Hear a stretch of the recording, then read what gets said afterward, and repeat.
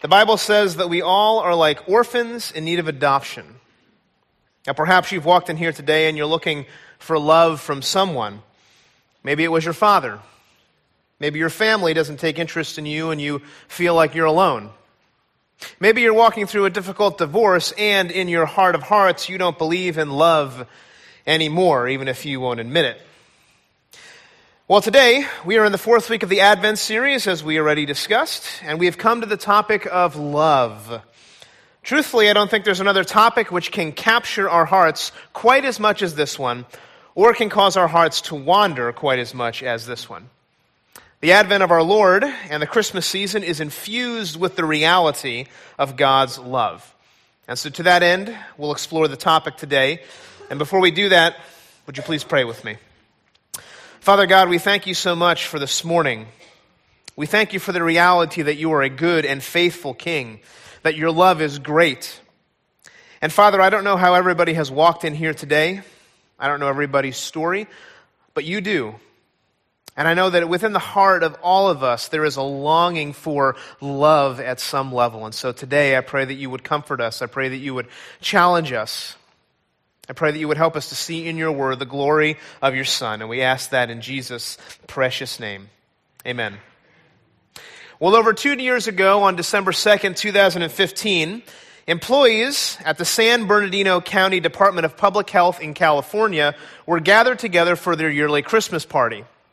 This was supposed to be a time of celebration and relaxation after a year of work.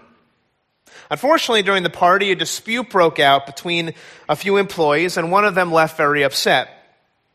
Now, we don't know specifically what happened, but whatever it was, the employee returned with an accomplice an hour later, reportedly with multiple magazines of ammunition attached to military-style clothing that he was wearing. In a fit of rage, he opened fire, killing 14 people and seriously injuring at least 17 others. Survivors from the scene reported that the man shot off his round, and once he was done, he reloaded and started again, attempting to kill as many people as he possibly could. The scene was very gruesome. Now, in the flurry of news coverage after the incident, one news station interviewed the shooter's brother-in-law, who said this: "Why would he do that? Why would he do something like this? I have absolutely no idea. I am in shock myself." Now, while unclear at the beginning, an FBI investigation revealed that the perpetrators were homegrown violent extremists inspired by hatred.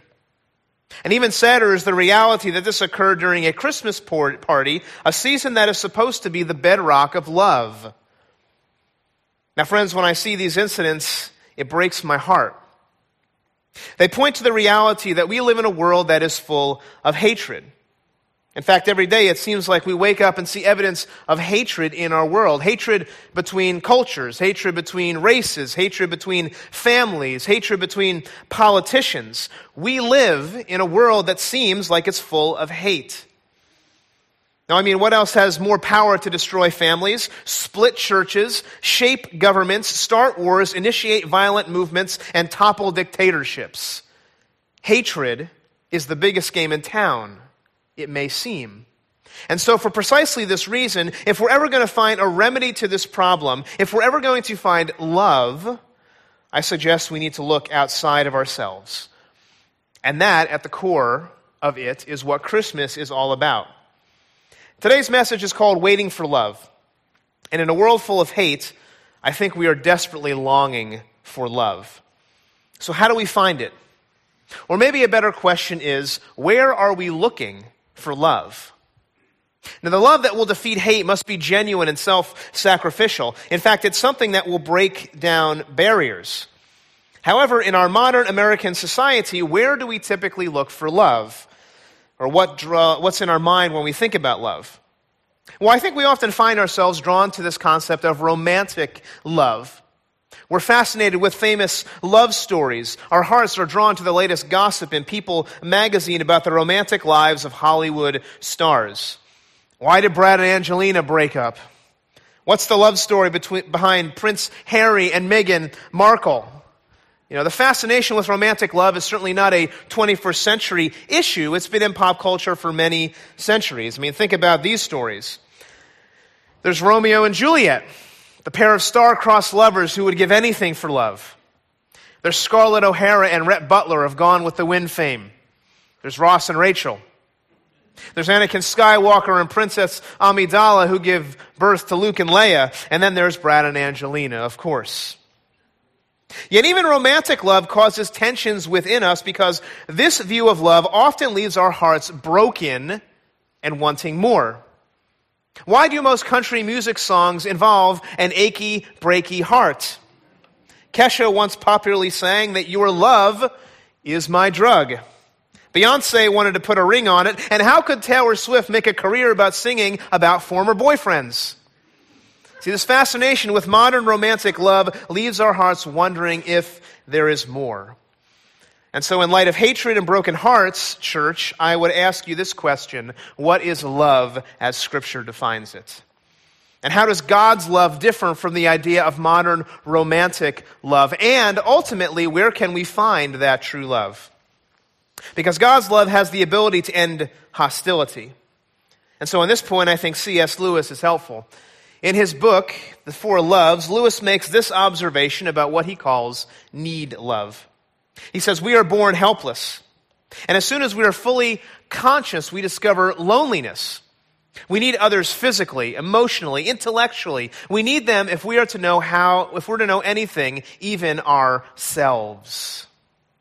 In other words, we are all made in the image of God as relational beings who crave relationship to feel loved. But all earthly relationships will ultimately fail us. So, church, there is only one place that we can find true love, and He is at the heart of the Christmas story in Luke 1 and 2. So in our story today, we'll meet a number of characters who take a journey to understand the grand narrative of God's love displayed in the Christmas story. That journey will show us three things: the prophet of love, the search for love, and the discovery of love. Now, the first section shows us where to look to find true love. John the Baptist's father, Zechariah, speaks powerfully to his people and says that his son will essentially be the prophet of love. He'll be the prophet of love.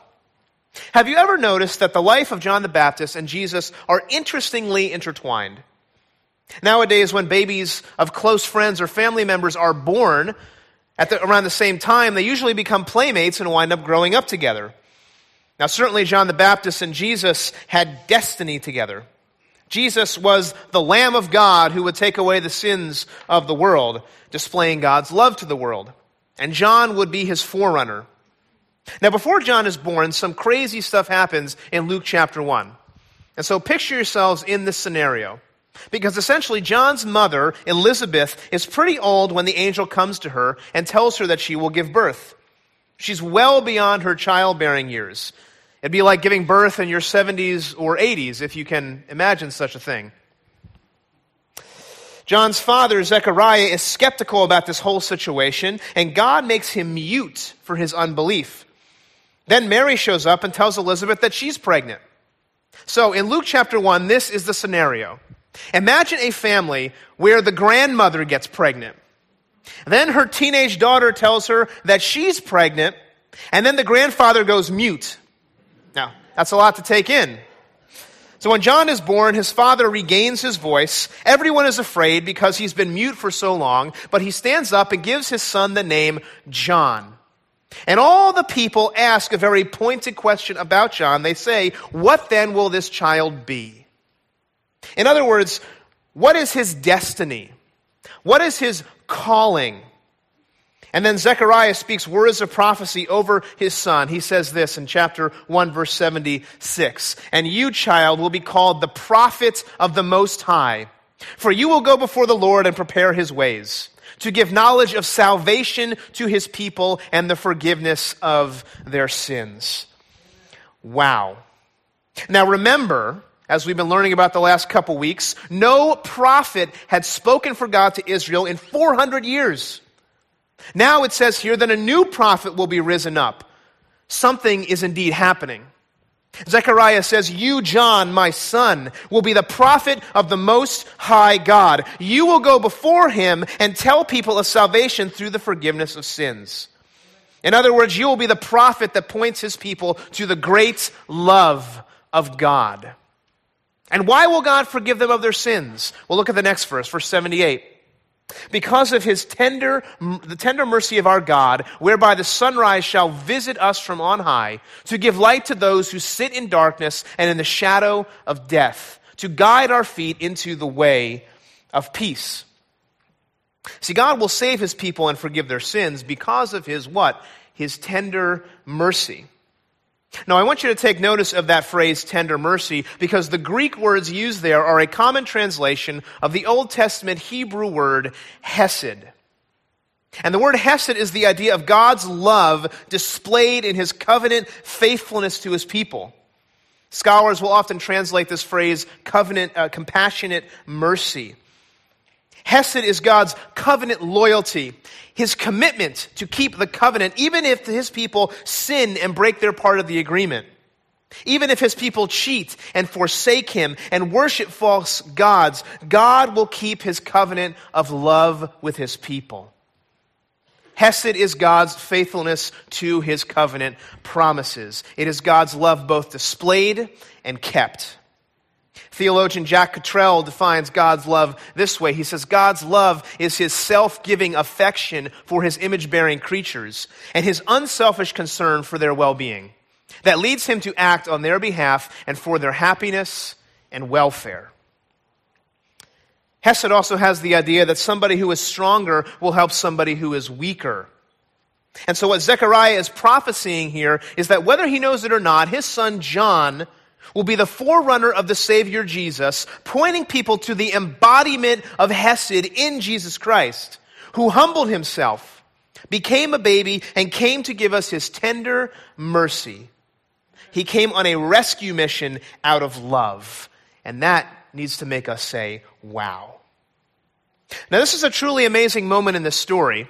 Again, because there have been no prophets who've spoken for hundreds of years, and now one is spoken by a man who was mute, no less, who offers this prophecy. Now, before we go on in the story, there's an important question I think we should consider. And it's this: why did God make Zechariah mute? Well, God made him mute because he didn't believe that God could do what he said he could do. He didn't believe that God could give he and his wife a child in their old age. But I also think God made Zechariah mute so that he would have time to consider, time to ponder, time to meditate upon his power, his promises, and his love displayed in his covenant faithfulness. And church, I think that's important for us to hear at Christmas, because with all the busyness of the season, the shopping, the preparing for guests, I wonder if we miss the reality of God's love at Christmas, even though it's the foundation. Because Christmas is not about presents, hot cocoa, or even the eggnog. Christmas is about God's gift love of himself to satisfy the need love in every human heart. And if we spend no time thinking about that at Christmas, I think we've actually missed the point. Friends, every part of our society echoes this truth. I mean, think about lyrics of the most popular Christmas songs out there, the pop songs. I'll be home for Christmas. You can count on me. Love is going to come with me. Last Christmas, I gave you my heart, and the very next day you took it away. My heart was broken. I saw Mommy kissing Santa Claus underneath the mistletoe last night, if you can picture that scene. I'm sure it was quite a sight. Chestnuts are roasting on an open fire where relationships are forged, and watch out for Jack Frost nipping at your nose. And as Mariah Carey so aptly puts it, all I want for Christmas is you. Now, these lyrics all point to the fact that we are longing for the covenant faithfulness, the love, the hesed that only God can bring. And so our commercialized American Christmas is an echo of the love that only God himself can offer. And it's ironic because that is what Christmas is all about. Now, John the Baptist will be the prophet who points to the reality of God's love. And I think that there's probably some of us in here today who need to hear this prophetic voice, because we are missing true love this Christmas season. Many of us are searching for love in all the wrong places, as the song goes. And we need the prophet to show us the way. And once we find that, we can engage in the second point, which is the search for love. Have you ever searched for something for a long time until you found it? It's pretty satisfying once you found it, right?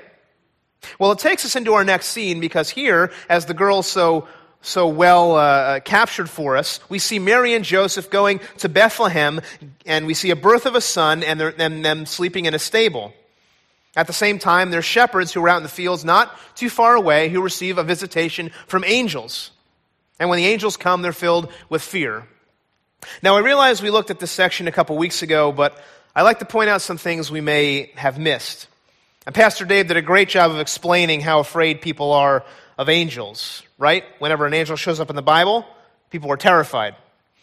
But these angels bring good news to the shepherds. Look at verse 10 in chapter 2. And the angel said to them, "Fear not, for behold, I bring you good news of great joy that will be for all the people. For unto you is born this day in the city of David a Savior, Christ the Lord." Now again, picture this scene, new scene. We got shepherds out in the fields, minding their own business, making sure their sheep are eating grass, because I think that's what shepherds do. When all of a sudden, an angel appears, and the angel says, "I bring you good news of great joy." And the shepherd's probably sitting there thinking, well, I didn't even know I needed to look for great joy. I didn't know I was missing anything. But good news has come into the world. And take notice of that Greek word, the word good news, because the Greek word is the word euangelion, where we get our word evangelism from. This was a term familiar to ancient audiences as Roman propaganda. It was often used for glad tidings related to the birth of an emperor, his coming of age, or his ascension to the throne. And so it's incredibly interesting that this word is used here to announce the birth of Jesus. And in fact, the gospel story of Christ will redefine this term as we know it today. But don't you also see what's going on? Zechariah has just been talking about this in the beginning of chapter 1 that we didn't read. He gets up and he offers a prophecy, and he says, he's reminding his people that the horn of salvation will come from David's house. And now in chapter 2, we see that a Savior is born in the city of who? Of David. The horn of salvation has come. The Lamb of God who will take away the sins of the world. The tender mercy of God has come as a baby. In other words, love has come to town. What will the sign be? Well, the shepherd says this in verse 12, "And this will be a sign for you, that you will find a baby wrapped in swaddling clothes and lying in a manger." And if you were a shepherd, you might say, a baby? Really? A baby is the one who will fulfill the covenant promise of God? A baby born in a dirty, filthy stable is the one who will forgive his people of their sins? Yes. Love has come as a baby born to a poor virgin. I mean, you can't make this stuff up. I mean, this causes the angels to sing. Look at verse 13. It says, "And suddenly there was with the angel a great multitude of heavenly hosts praising God and saying, 'Glory to God in the highest, and on earth peace among those with whom he is pleased,' because God is worthy of praise, and his love brings peace to the world." The people of God are longing for peace in an era of oppression, and their hearts are desperate for the covenant faithfulness of God to come on display. Now again, this must have been an incredibly strange scene for the shepherds, one they weren't expecting. So what do? Look at verse 15. "And when the angels went away from them into heaven, the shepherds said," they looked around, they said to one another, "Let us go over to Bethlehem and see this thing that has happened, which the Lord has made known to us." After this magnificent display of angels, they're intrigued. They have to see what's up with this baby. And so they heard the voice of the angel, and they go on a search for the baby. Little do they know they're about to come face to face with the love of God in the flesh. Now, I think we have something in common with the shepherds, because I think all of us are also on a quest at some level. All of us are searching for love in one way, shape, or form. Now, it may be romantic love, like we talked about at the beginning. It may be family love or affirmation. Maybe you just want your father to say, "I love you. I'm proud of you. As C.S. Lewis aptly pointed out, we all have a need, love. Now, our desire for love is simply the reality of being made in the image of God, because God is a God of love and we are His creation. It's written on our hearts. But we often fail to recognize that the solution is God's gift, love of Himself. And when we miss this, we search for love in all the wrong places. And so I suspect there's some of us in this room who have looked for romance to give us the sense of meaning and our faith in God, that only our faith in God can bring. In his book, The Denial of Death, Ernest Becker discusses the various ways that secular people have dealt with their loss of belief in God. One of the primary ways, he says, people have done this is through apocalyptic romance. In other words, the pursuit of romance is actually pointing to our need of God. And I think even today, some of us do this.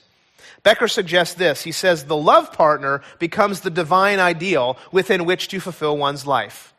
All spiritual and moral needs now become focused in one individual. After all, what is it that we want when we elevate the love partner to the position of God? We want redemption, nothing less. Now, don't you see that if your primary focus is on finding a love partner, you can easily make that person an idol, a false god. But your boyfriend or girlfriend and your fiancé or your spouse can't be God. They will ultimately fail you. And so in our search for love, it's ultimately about finding redemption, because we think in our mind that once we have the right partner, everything in my life will be made right. Now, maybe you're not looking for love in romance, but you are probably looking for that feeling of love somewhere. Maybe it's your children. Maybe it's affirmation at work. Maybe you find that feeling of love somehow through alcohol. Where do you look for love? Because true love can only be found as a baby in a manger. You know, there's a story about the U2 lead singer Bono, who after returning home from a long tour, came to Dublin, his hometown, and attended a Christmas Eve service. At some point in that service, Bono grasped the truth at the heart of the Christmas story. In Jesus, God became a human being. And with tears streaming down his face, Bono realized this, and this is how he recounts it. He says, the idea that God, if there is a force of love and logic in the universe, that it would seek to explain itself is amazing enough. That it would seek to explain itself by becoming a child born in poverty and straw, a child, I just thought, wow, just the poetry. I saw the genius of picking a particular point in time and deciding to turn on this. And then he says this, he says, love needs to find a form. Intimacy needs to be whispered. Love has to become an action, something concrete. It would have to happen. There must be an incarnation. Love must be made flesh. And indeed, God came in the flesh out of love. And when we go on the search for love, we need to look in the right place. And when we do that, true love is really good news. Friends, so many of us are searching and searching and searching for love, and He's right in front of our face. We simply have to open our eyes. And when we do that, we find the final piece of the puzzle, which is the discovery of love. Once you find what you're looking for, the frustrating pain of the search goes away. I mean, look at what our final scene shows us today. Chapter 2, verse 16 says this, and the shepherds, they went with haste, and they found Mary and Joseph and the baby lying in a manger. And when they saw it, they made known the saying they had been told concerning the child, and all who heard it wondered at what the shepherds told them. Now again, put yourself in this new scene. The shepherds have just been blown away from the huge amount of angels, and the text says here they went with haste to find this baby. Yeah, because they knew something special was going on. Now, it doesn't say exactly how long it took them, but I imagine it wasn't long. And they walk into the stable, and they find the parents with a newborn baby.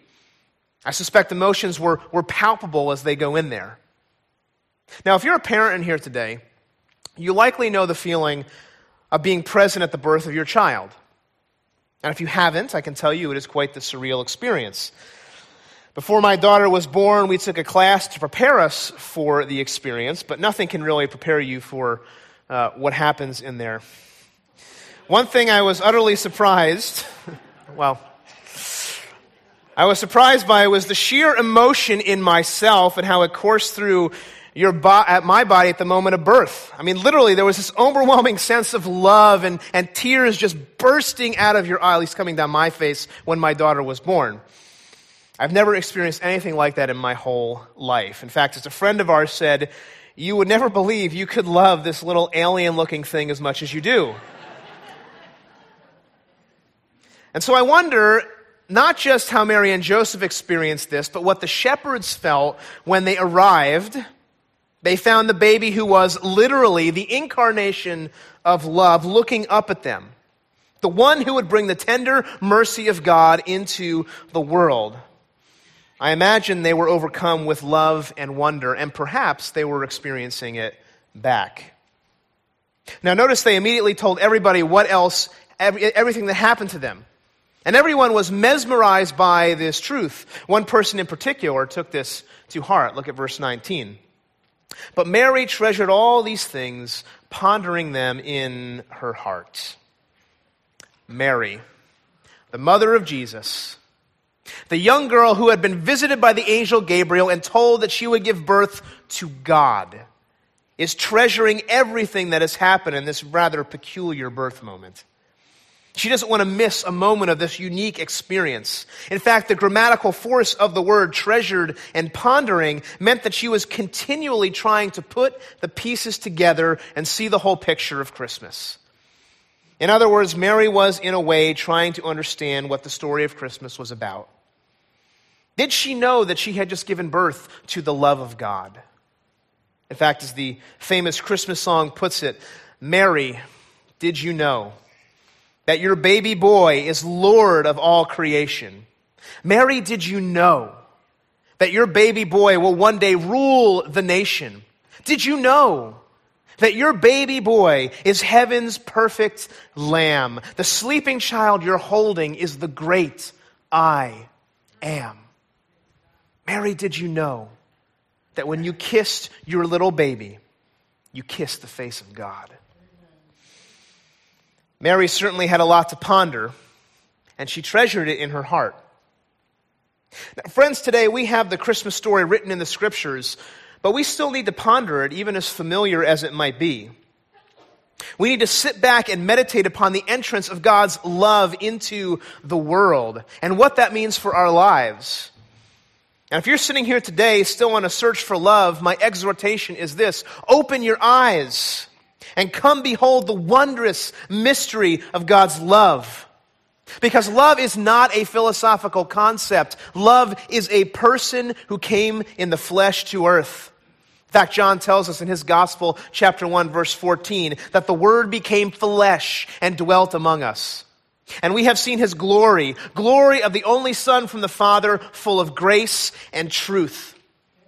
You see, John tells us that in the beginning was the Word, and the Word was with God, and the Word was God. He was in the beginning with God, and all things were made through him.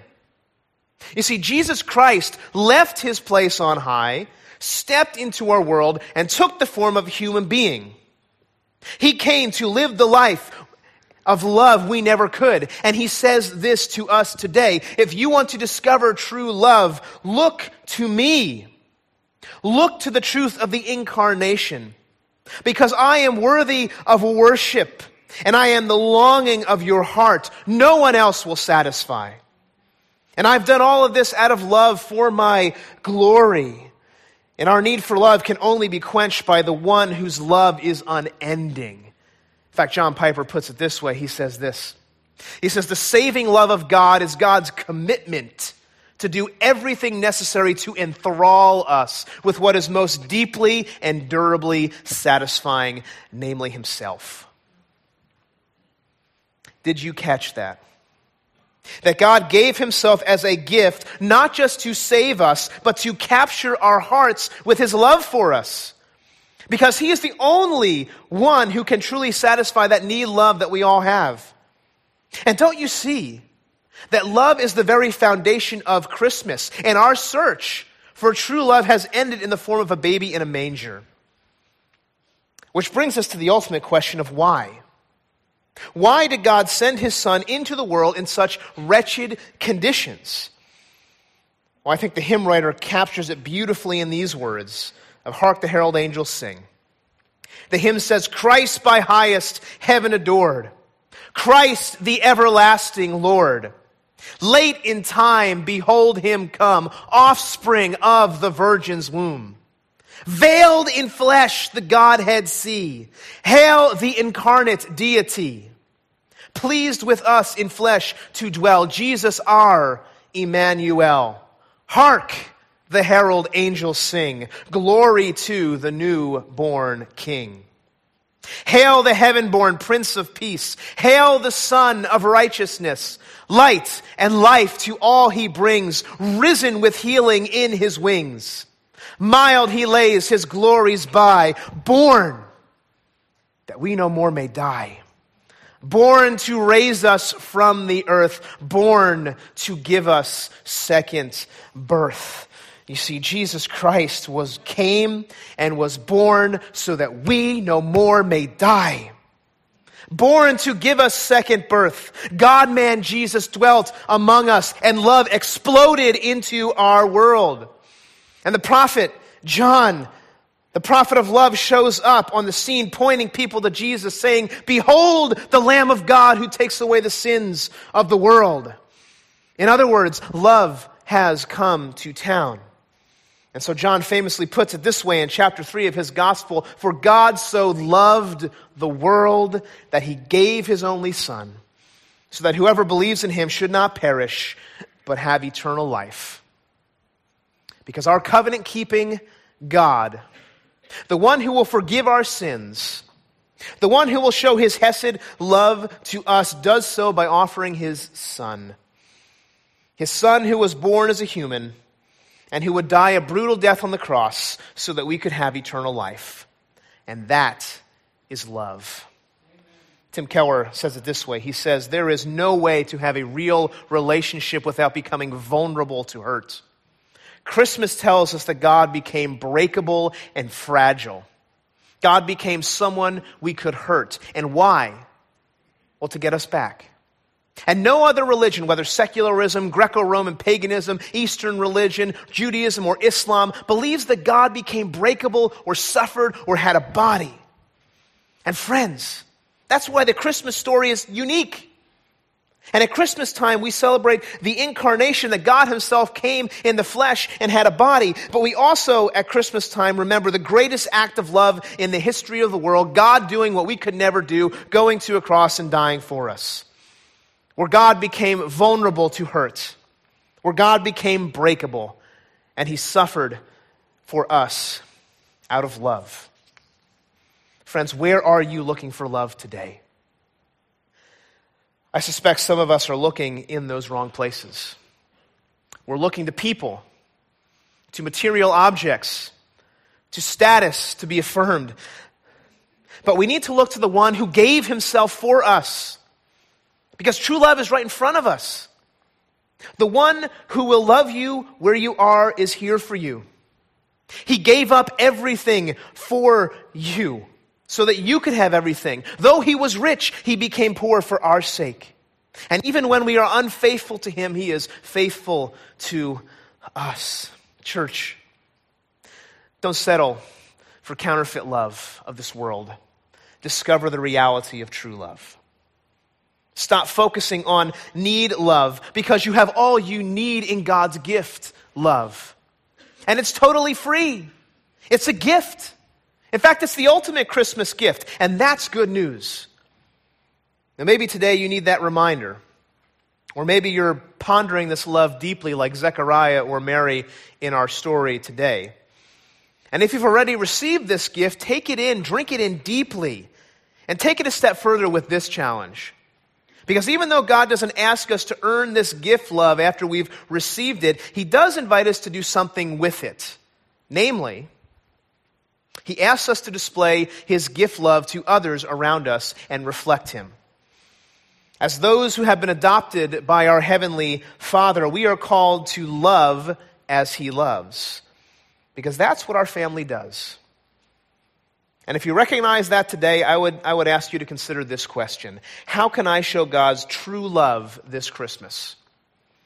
Author David Garland challenges us this way. He says, Christians express the true spirit of Christmas when they stop thinking only of themselves and instead reach out to others and relieve their loneliness, shine the light in their darkness, and radiate the warmth of God's love to defrost their wintry existence. See, we show God's love by modeling the incarnation to others. And when we stop thinking of ourselves and start focusing on Jesus, we can model true, genuine love for others. We can do that in small ways or rise to the challenge when a crisis comes our way. And so as we close, I want to share with you a powerful story of rescue in a life or death situation. And as I do, I'll invite the worship team to come up on stage. Pastor Todd Wilson puts it this way. He says, as a country, we are still reeling from many tragic deaths, or tragic events. But there are a few flashes of hope coming forth from the stories of tragedy. One is from a survivor of the 2015 San Bernardino shootings, which I mentioned at the beginning. 27-year-old Denise Peraza. Her life was spared, not because the shooters saw her and turned the other way, but because a valiant man named Shannon Johnson shielded her body with his own and saved her life. Listen to how she recounts the situation. She says, Wednesday morning at 10:55 a.m., we were seated next to each other at a table, joking about how we thought the large clock on the wall might be broken because time seemed to be moving so slowly. I would have never guessed that only 5 minutes later, we would be huddled next to each other under the same table, using a fallen chair as a shield from over 60 rounds of bullets being fired across the room.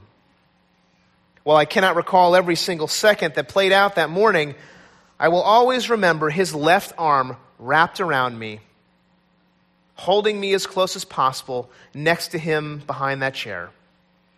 And amid all the chaos, I'll always remember him saying these 3 words, I got you. I got you. And always, no matter what, church, may we remember these 3 words, I got you. Because these are God's 3 words to us. That not just in our time of need, but all the time, He is our everlasting Father through the Lord Jesus Christ, who will never leave us nor forsake us. And He says to us, I got you, I got you, I got you. When Jesus Christ died on the cross, He says, I got you. And when Jesus came as a baby and was born in the manger, He says, I got you. And that's what Christmas is all about. Let's pray.